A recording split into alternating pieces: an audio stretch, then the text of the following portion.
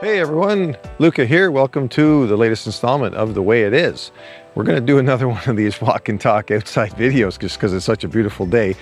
And before I forget, because now I have to remind everybody, press the like button and ring the bell, subscribe, do all that stuff if you really like the podcast and the content and the videos you're seeing. That would be awesome. Thank you so much. Today we're going to talk about, I got a call out of the blue the other day from a longtime friend and client, lived in their own residence, sold their house about 5 or 6 years ago, comfortable professionals. And then he just came out of the blue and said, hey, listen, I think I want to buy an investment property. And I said, okay. And knowing that these people had never had an investment property and really didn't know much about it. So I said, okay, sure. What's triggering that? Well, I've got some extra money, I've got this home equity loan and thought that, maybe that would be something to do. And with the market and be something good for the future. Which is, I always think, a great idea because I always believe real estate is the best asset that you can hold for at least a stable, long-term, appreciable asset. So I said, well, listen, let me do this for you. And we do this for all our investors. We have a pretty detailed financial spreadsheet analysis that we do for our investors that breaks down all of, the income, all of the expenses projected, of course, and some that are real in terms of taxes, insurance, utility costs, internet, if you're paying for internet for tenants, property management costs.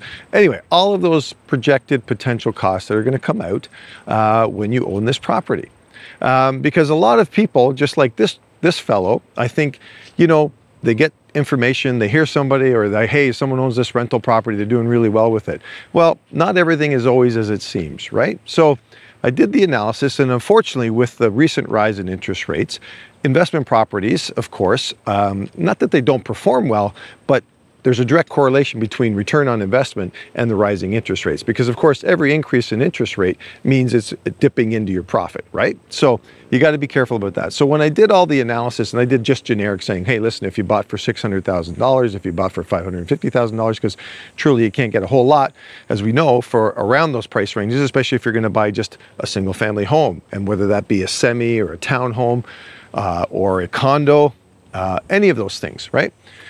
So after I did the analysis, basically, and you'd have to put a minimum 20% down, even upwards of 35% down at today's interest rates to make the math make sense. And that means if you really want a return on your investment, and by an acceptable return on your investment, we still try to get clients into properties that are producing a 5% return.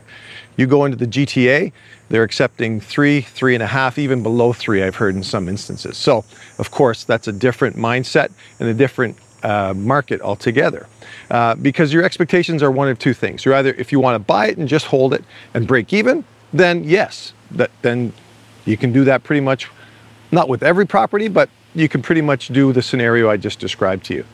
But if you want a return on your investment, if you want cash flow, then those are different criteria, and that's going to be really specific to the type of property that you're going to want to get, how you're going to finance it, how much equity you're putting into it, and how many units you're going to have in the property, right? So the more units you have, the potential for returns are better because you're adding extra income into the picture, right? But again, the offset to that is chances are if there's more units in the property, the price was going to go up as well. So anyway, I thought I'd have this conversation with you just because the call came in this week, and I figured that there's a lot of us out there, or a lot of you out there, that would probably be having the similar situations or similar thought processes and have the same questions.